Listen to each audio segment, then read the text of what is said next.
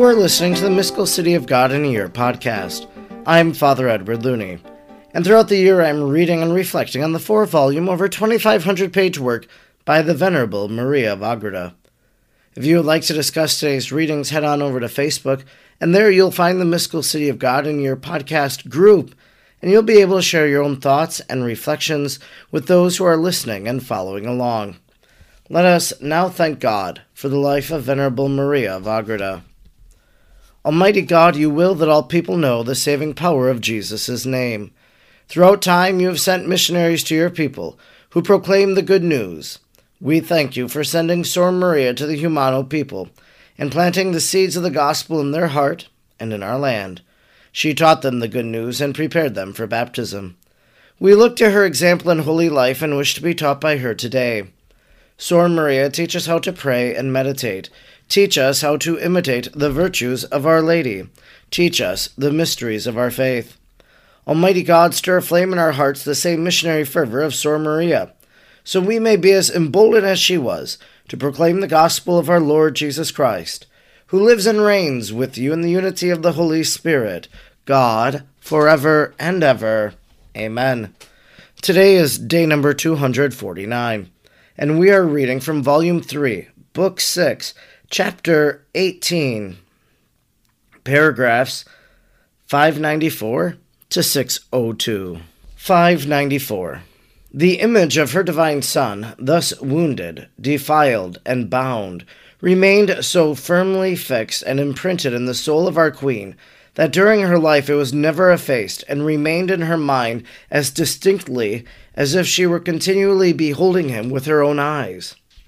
Christ our God arrived at the house of Pilate, followed by many of the council and a countless multitude of the people. The Jews, wishing to preserve themselves as clean before the law as possible for the celebration of the Pasch and the unleavened bread, excused themselves before Pilate for their refusing to enter the praetorium or court of Pilate in presenting Jesus. As most absurd hypocrites, they paid no attention to the sacrilegious uncleanness with which their souls were affected in becoming the murderers of the innocent God-men. Pilate, although a heathen, yielded to their ceremonious scruples, and seeing that they hesitated to enter his praetorium, he went out to meet him. According to the formality customary among the Romans, he asked them, John 18:28, "What accusation have you against this man?" They answered, "If he were not a criminal, we would not have brought him to thee, thus bound and fettered." This was as much as to say, "We have convinced ourselves of his misdeeds, and we are so attached to the justice and to our obligations that we would not have begun any proceedings against him if he were not a great malefactor." But Pilate pressed his inquiry and said, "What then are the misdeeds of which he has made himself guilty?" They answered, "He is convicted of disturbing the commonwealth. He wishes to make himself our king, and forbids paying tribute to Caesar." Luke 23:2. He claims to be the Son of God, and has preached a new doctrine commencing in Galilee, through all Judea and Jerusalem. "Take him then yourselves," said Pilate, "and judge him according to your laws. I do not find a just cause for proceeding against him." But the Jews replied, "It is not permitted us to sentence anyone to death, nor to execute such a sentence." 595. The Most Holy Mary with St. John and the women who followed her was present at this interview, for the holy angels made room for them, where they could hear and see all that was passing. Shielded by her mantle, she wept tears of blood pressed forth by the sorrow which pierced her virginal heart. In her interior acts of virtue, she faithfully reproduced those practiced by her most holy Son, while in her pains and endurance she copied those of his body. She asked the Eternal Father to grant her the favor of not losing sight of her divine Son, as far as was naturally possible until his death, and this was conceded to her, excepting during the time in which he was in prison. considering it but just that amid all the false accusations of the Jews, the innocence of the Savior and the injustice of the sentence should become known, the most prudent lady fervently prayed that the judge be not deceived, and that he obtain clearest insight into Christ's being delivered over to him by the envy of the priests and the scribes. In virtue of this prayer, Pilate clearly saw the truth, was convinced of the innocence of Christ, and of his being a victim of their envy. Matthew 28:18. On her account also, the Lord declared himself more openly to Pilate, although the latter did not cooperate with the truth made known to him. It profited not him, but us, and it served to convict the priests and Pharisees of their treachery. 596. In their wrath, the Jews were anxious to dispose Pilate favorably toward their project, and they wished him to pronounce the sentence of death against Jesus without the least delay. When they perceived this hesitation, they ferociously raised their voices, accusing Jesus over and over again of revolting against the government of Judea, delivering and stirring up the people, Luke 23:5, calling himself Christ, that is, an anointed king. This malicious accusation they pressed particularly, hoping to stir Pilate to fear for the temporal welfare of his government, with which he was charged by the Romans. Among the Jews, the kings were anointed. Therefore, they insisted that Jesus, in having called himself Christ, intended to constitute himself as king, and as Pilate was a heathen and knew nothing of the anointing of kings, they wished to persuade him that calling oneself Christ among the Jews was identical with calling oneself king of the Jews. Pilate asked the Lord, "What dost thou answer to the accusations which they bring against thee?" But the Savior answered not one word in the presence of his accusers, causing much wonder in Pilate at such silence and patience.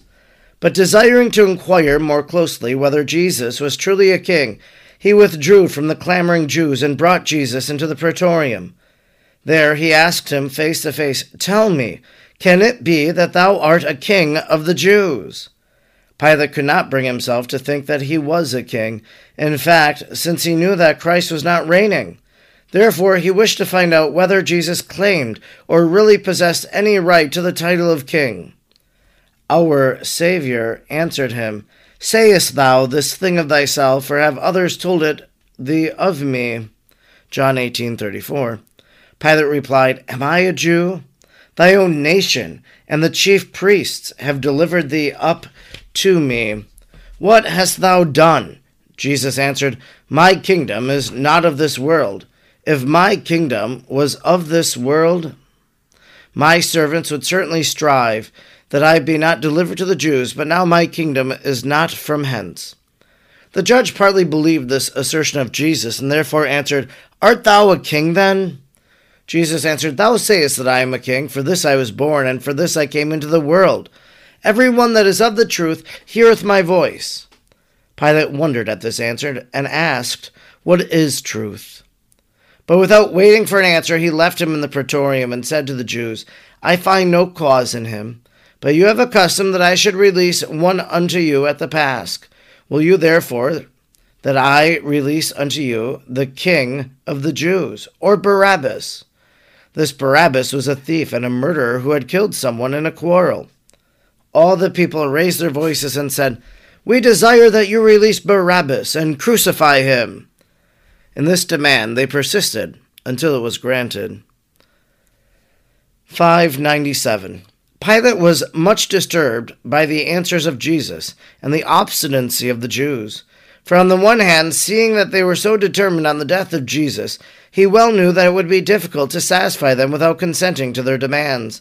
And on the other hand, he clearly saw that they persecuted him out of mortal envy, and that their accusations about this disturbing the people were false and ridiculous. Matthew 17:18. In regard to the imputation that he had made himself king, he was likewise satisfied, on the contrary, by the answers of Christ and by his humility, poverty, and patient forbearance toward their calumnies. By the light and grace which Pilate received, he became fully convinced that Jesus was truly innocent. although he never pierced the mystery of his divinity and the greatness of this innocence. The living words of Christ created an exalted idea of him in his mind and made him think that some great mystery was connected with him. Therefore he desired to free him, and finally determined to send him to Herod. But all these shifts failed because Pilate was made himself unworthy by sin, and paid attention only to his worldly prospects, allowing himself to be governed by them, and not by the dictates of justice, but more by the suggestions of Lucifer, as I have related above, number 423, than by the truth, which he is so clearly knew. Fully understanding the true circumstances, he acted the part of a wicked judge, in continuing to treat the cause of an innocent man with those who were his declared enemies and false accusers. Thus, he committed the still greater crime of condemning Jesus to such an inhuman scourging, and then to death, without having any other cause than to satisfy the Jews. 598. But though Pilate, for these and other reasons, was a most wicked and unjust judge, in thus condemning Christ, whom he held to be a mere man, though good and innocent, yet his crime was much smaller than that of the priests and Pharisees. And this not only because they were moved by envy, cruelty, and other vices, but also because they sinned in not acknowledging Christ as their true Messiah and Redeemer. God and man, such as he had been promised in the law, which they believed and professed. For their own condemnation, the Lord permitted that in their very accusations they called him Christ, an anointed king, thus confessing with their lips what they denied and discredited in their proceedings. They were bound to believe this truth which they confessed in their words, and thus come to the understanding of the true anointment of the Savior, which was an unction prefigured in the kings and priests of the olden times, and consisted in the anointment mentioned by David. Psalm 44:8. And different from theirs, namely, the unction of the divinity resulting from its union with the humanity, and by which Christ's soul was anointed with the gifts of grace and glory corresponding to the hypostatic union. All these mysteries of truth were providentially hidden beneath the accusations of the Jews, although they in their perfidy would not believe them, and in their envy interpreted them falsely. For they imputed to the Savior the desire of making himself king, without his being one, while just the contrary was really the truth. He was in every respect the supreme Lord, but did not wish to show or make use of that power of a temporal king. He had not come into this world to command men, but to obey. Matthew 20:28. Still greater was the blindness of the Jews in hoping for a temporal king as their Messiah, and at the same time calumniously asserting that Jesus made of himself a king. It seems that they sought for their Messiah a king so powerful that they would not be able to resist him, although they then would have to receive a king by compulsion, and not with the free will benevolently desired by the Lord. 599. Our great lady profoundly understood these hidden sacraments, and the wisdom of her chaste heart made use of them to excite heroic acts of all the virtues. Other children of Adam conceived in original sin and defiled by their own are wont to be disturbed and oppressed in proportion to the increase of sorrow and tribulation, and excited to impatience and other inordinate passions. But Most Holy Mary, who was actuated not by sin or its effects, or by mere nature, was impelled by exalted grace to just the contrary course of action. For the great persecutions and the vast waters of affliction and sorrow extinguished not in her bosom the fire of divine love. Canticle 8:7. But they were new incentives to the fires of divine love in her soul, breaking forth in petitions for the sinners, so much the more ardently as the malice of man reached greater excesses. O Queen of virtues, mistress of creatures, and sweetest mother of mercy, how hard of heart am I, how slow and insensible, that my soul is not annihilated by sorrow at what I understand of thy sufferings and those of thy divine Son. That I will live, knowing all I do know, should cause in me a sorrow unto death. It is a crime against love and piety to beg favors from the innocent, whom we see suffering torments. With what truth can we then say as creatures that we love God, our Redeemer, and thee, My queen, who art his mother, if thou and he alone drink out of the chalice of such torments and pains, while we are draining the chalice of the pleasures of Babylon. Oh, that I might understand this truth. Oh, that it might penetrate into my deepest heart, and that it might pierce my very soul at the sight of such inhuman torments of my Savior and of his afflicted mother.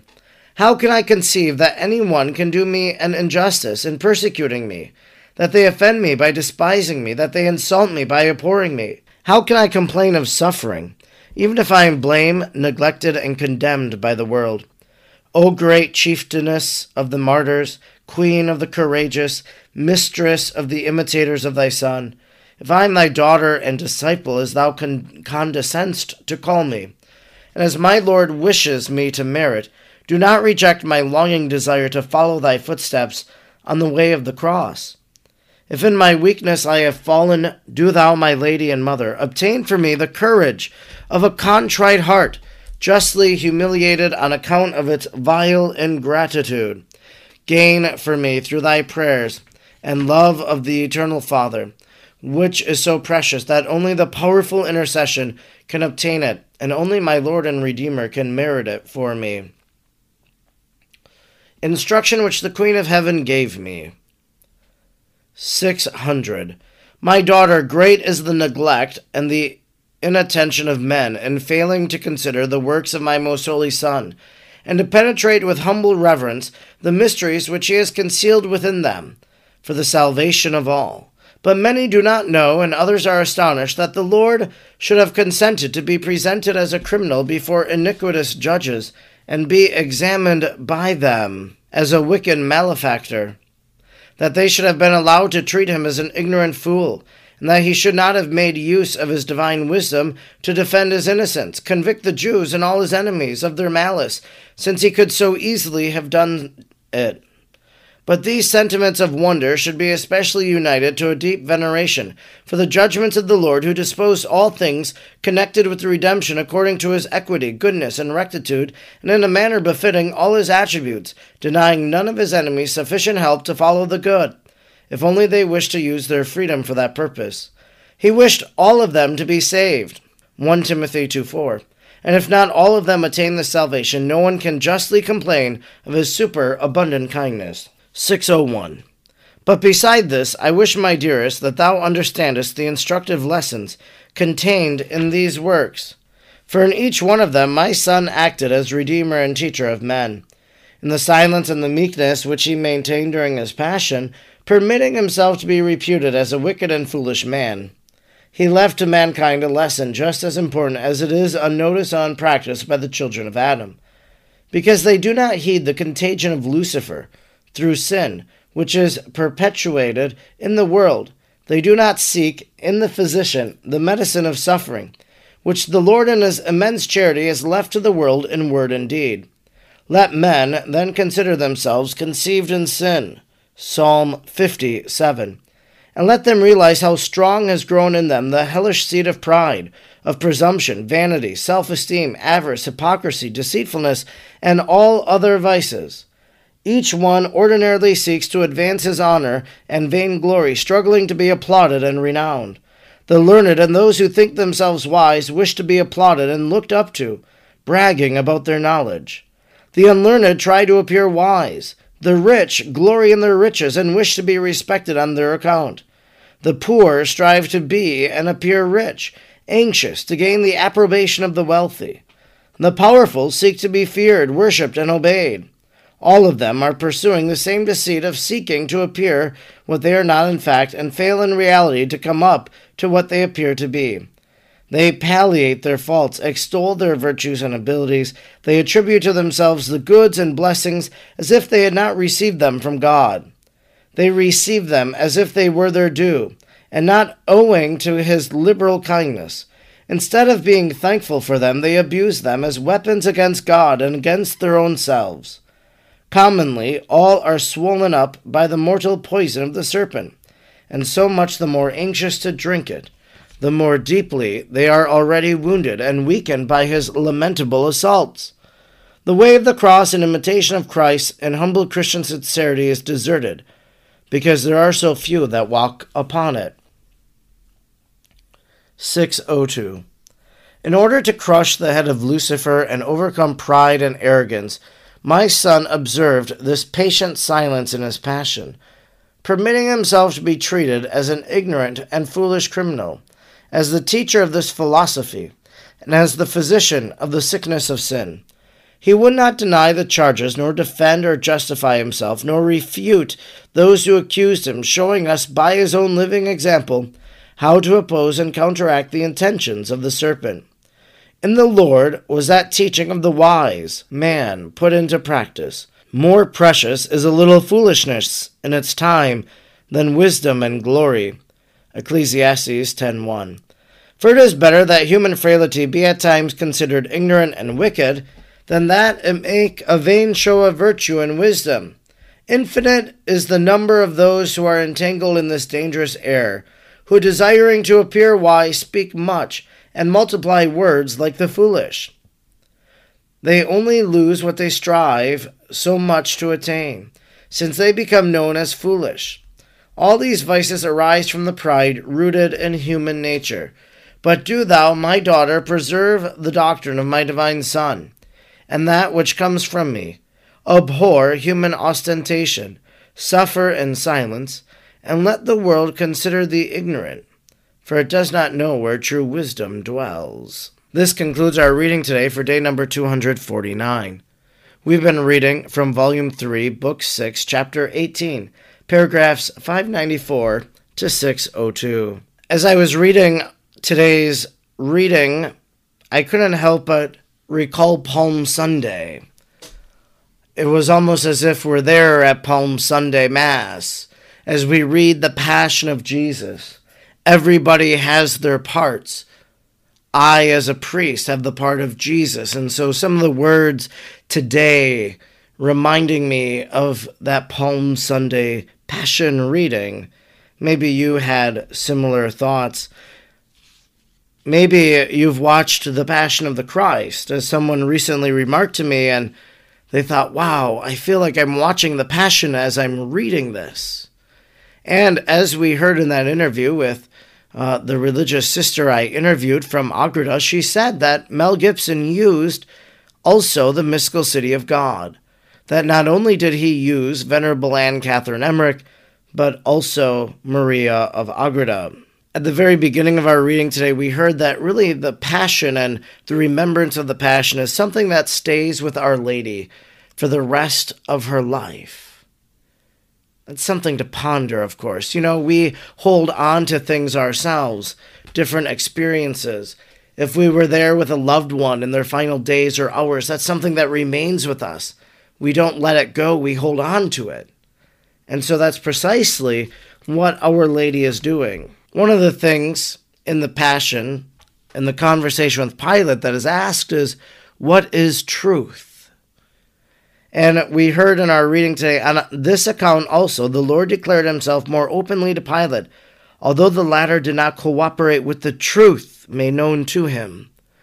The truth that Jesus was speaking, but also the very fact that the truth, the way, the truth, and our life was standing right before him.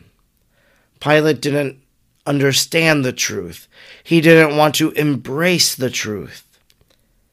So I think for us in our lives, it's important for us to be honest, important for us to embrace truth, because when we are truthful, well then, that's one of the personas of Christ, as truth. So we wish to be truthful for that very sake. Finally, I just want to point out some of these beautiful titles of Our Lady that we heard at the very end. O great chieftainess of the martyrs, Queen of the courageous, Mistress of all the imitators of thy Son. What beautiful titles. I want to be an imitator of Jesus. I want to be courageous. And so as we hear those titles of Our Lady, we ask for her prayers. We ask for her intercession, that we might always be courageous for the sake of the faith, that we might always imitate Jesus in his passion. And that's something we heard at the instruction today. The way of the cross and imitation of Christ and humble Christian sincerity is deserted, because they are so few that walk upon it. Well, let's not be the many that don't walk upon it, but let's be the few that walk upon it, embracing the crosses of Jesus in our daily life, imitating him in all that we say and do. I'm Father Edward Looney, and throughout the year I'm reading and reflecting on the 4 volumes of the Mystical City of God. I'm grateful you joined me today, and I hope you'll join me again tomorrow. Until then, may God bless you, and Mary pray for you.